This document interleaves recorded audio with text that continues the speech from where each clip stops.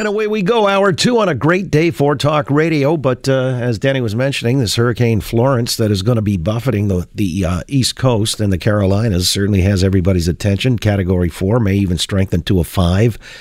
And we saw yesterday, I guess it was Gordon, the aftermath of Gordon came through town. And the rain that continued, it was just incessant with the high winds. Made it a very unpleasant day for golf, as I was at a charity event.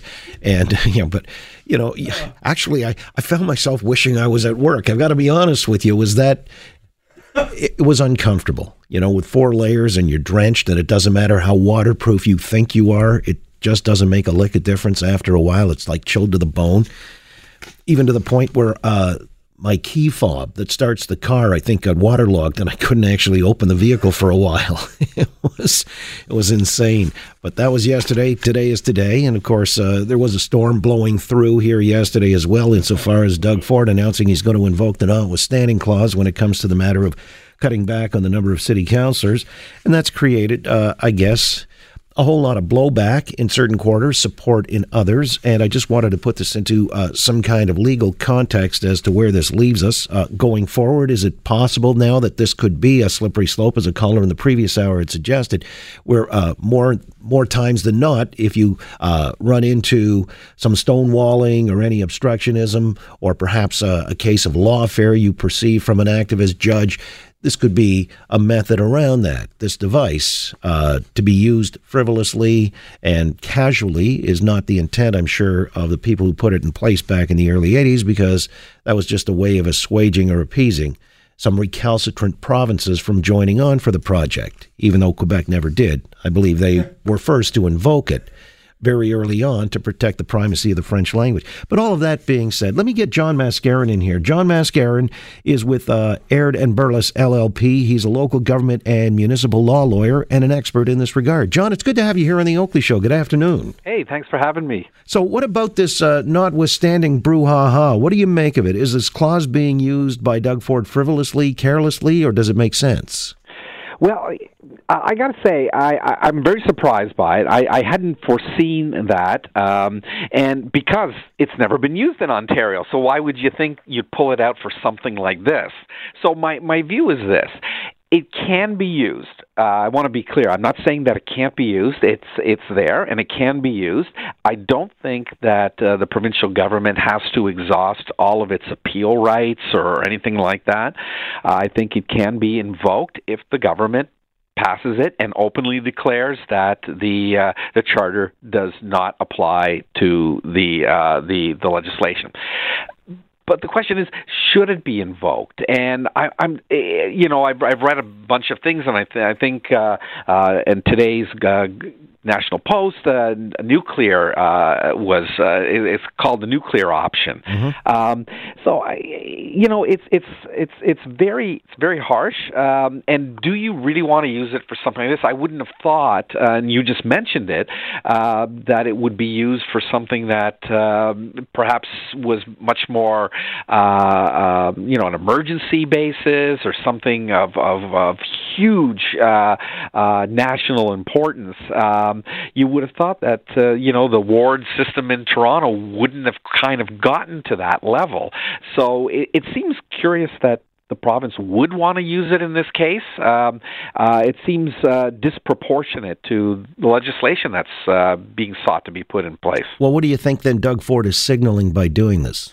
I think he may be signaling that he's just not going to play around. He clearly did not appreciate the judge's ruling, notwithstanding what he may have said about respecting judge and judiciary. He clearly didn't like it, clearly doesn't want to stand in the way, doesn't want it to stand in the way of him, and by threatening that he's going to do this, and quite honestly, John, I think he is going to do it. I don't think it was an idle threat.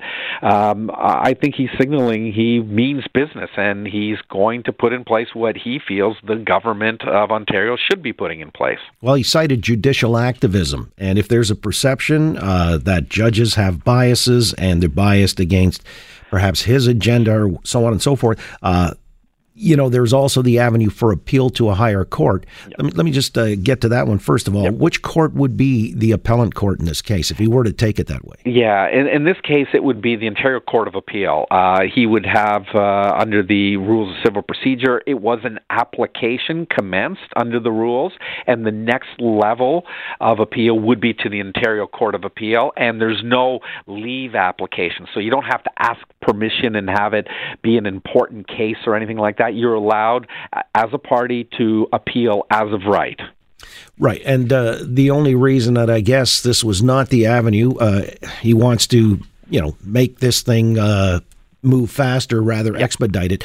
Otherwise, you might miss that window for the October 22nd election if it were going to another appeal court, and then the bill would basically die and the election would take place with 47 councillors, wouldn't it? Yes, that may be exactly one of the reasons why. Now, the province could always file an appeal and then ask for a stay. A stay would say, look, it's like an injunction. You would say, no, stop the operation of this because it is appealed. You should just leave the status quo, which is the 25 ward system, because that was what was in place.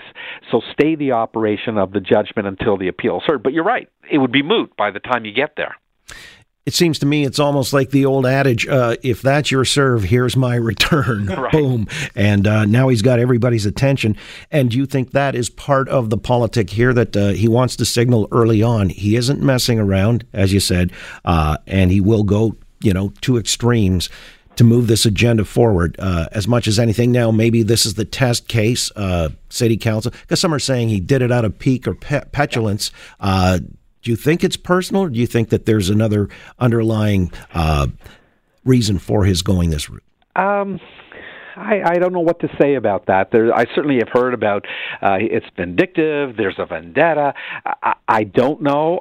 It certainly is curious that he would focus so much on this one matter in the City of Toronto. He was a council member, as we know, for a one-term council member. His brother was a long-term council member, so Premier Ford is very aware of what's going on at City Hall. So you can't say he's naive about it. He knows what's going on there. Is this payback? Is he trying to get back at someone? I'd like to think not. I'd like to think that his agenda is, we need to operate on smaller, more efficient government. So let's just take it at its best. Let's say it is that. So then he is trying to signal that his agenda, his platform to move ahead is this, and he doesn't want to move away from that. He has a mandate from the people of Ontario, and he wants to move forward. It squares with his agenda for sure, especially if one were to recognize that the books perhaps coming out soon, the numbers are worse than anybody might have anticipated. He wants to get on with the business at hand, and he wouldn't have to stand for these obstructionist ways or, lawfare or whatever it is that derails that agenda. So in that context, I guess we can understand it. By the way, this notwithstanding clause, it lapses after 5 years, doesn't it? I believe that it does, yes. Okay. Now, the other thing I'm curious about is because this judge, Belobaba, when he based his ruling on two clauses in the Charter protecting rights, many legal experts are saying these points would not be upheld at a higher court. If that's the case, then, what is this all about?